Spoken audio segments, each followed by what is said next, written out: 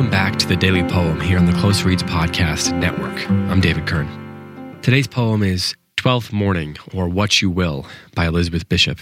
Elizabeth Bishop was born in 1911 and she lived until 1979. She was consultant in poetry to the Library of Congress from 1949 to 1950 and won the Pulitzer Prize for her poetry in 1956. She won the National Book Award in 1970 and received various other awards and honors throughout her career. She is without a doubt one of the greatest poets of the 20th century. Yesterday was in the Western Church Epiphany and in the Eastern Church Theophany. Either way, it was the 12th day of Christmas, thus making today the 13th day. But yet, I figured reading a poem called Twelfth Morning would still work. I figured you wouldn't take too much offense at the fudging of the dates a little bit. So here is Twelfth Morning, or What You Will, by Elizabeth Bishop. Like a first coat of whitewash when it's wet, the thin gray mist lets everything show through. The black boy, Balthazar, a fence, a horse, a foundered house, cement and rafters sticking from a dune. The company passes off these white but shop-worn dunes as lawns. Shipwreck, we say. Perhaps this is a house wreck. The sea's off somewhere, doing nothing. Listen. An expelled breath. And faint, or are you hearing things? The sandpiper's heartbroken cries. The fence, 3-strand, barbed wire, all pure rust, 3 dotted lines, comes forward hopefully across the lots. Thinks better of it. It turns a sort of corner. Don't ask the big white horse, are you supposed to be inside the fence or out? He's still asleep. Even awake, he probably remains in doubt. He's bigger than the house. The force of personality, or his perspective, dozing. A pewter-colored horse, an ancient mixture, tin, lead, and silver, he gleams a little. But a gallon can approaching on the head of Balthazar keeps flashing that the world's a pearl, and I am its highlight. You can hear the water now, inside, slapping. Balthazar is singing. Today's my anniversary, he sings, the Day of Kings.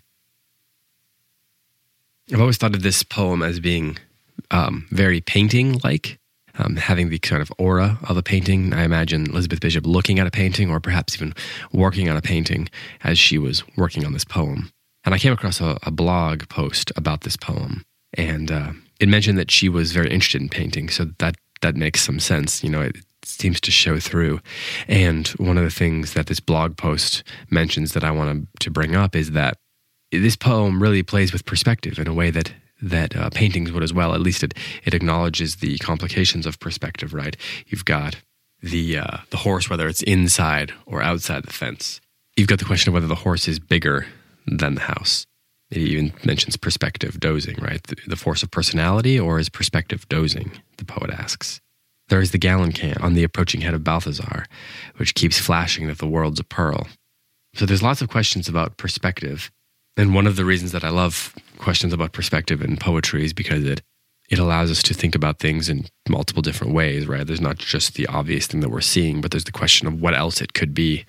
I ran across a line on Twitter this morning, actually, where I was talking about, it was Jeff Bridges, and he was talking about how someone was quoting him as saying, I love how everything implies something else. And I think that one of the things that great poetry does, especially in the way that it acknowledges perspective, in this case it's visual perspective, is that it plays with the idea that one thing always implies something else. The things always imply other things. I think this is an example of a poem that does that. There's a lot of mysteries in this poem, a lot of various images that we could explore. Of course, this is not exactly the show to do that, but as I read it again, those are some things to think about. And if this poem sticks around in your head, as I think it might, as it does for me, then I think that those images will begin to sort of unfold themselves and take on new perspectives as well, and offer new perspectives. So here is Twelfth Morning, or What You Will, by Elizabeth Bishop. Like a first coat of whitewash when it's wet, the thin gray mist lets everything show through. The black boy, Balthazar, a fence, a horse, a foundered house, cement and rafters sticking from a dune.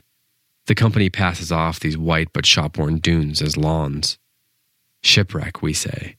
Perhaps this is a house wreck. The sea's off somewhere, doing nothing. Listen, an expelled breath, and faint, faint, faint.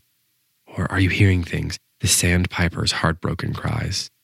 The fence, 3-strand barbed wire, all pure rust, 3 dotted lines, comes forward, hopefully across the lots. Thinks better of it, turns a sort of corner. Don't ask the big white horse, are you supposed to be inside the fence or out? He's still asleep. Even awake, he probably remains in doubt. He's bigger than the house, the force of personality, or is perspective dozing? He's bigger than the house. The force of personality, or is perspective dozing? A pewter-colored horse, an ancient mixture, tin, lead, and silver. He gleams a little, but a gallon can approaching on the head of Balthazar keeps flashing that the world's a pearl. And I am its highlight. You can hear the water now, inside, slapping. Balthazar is singing. Today's my anniversary, he sings, the Day of Kings. This has been The Daily Poem. Thanks so much for listening. Be back tomorrow with another one.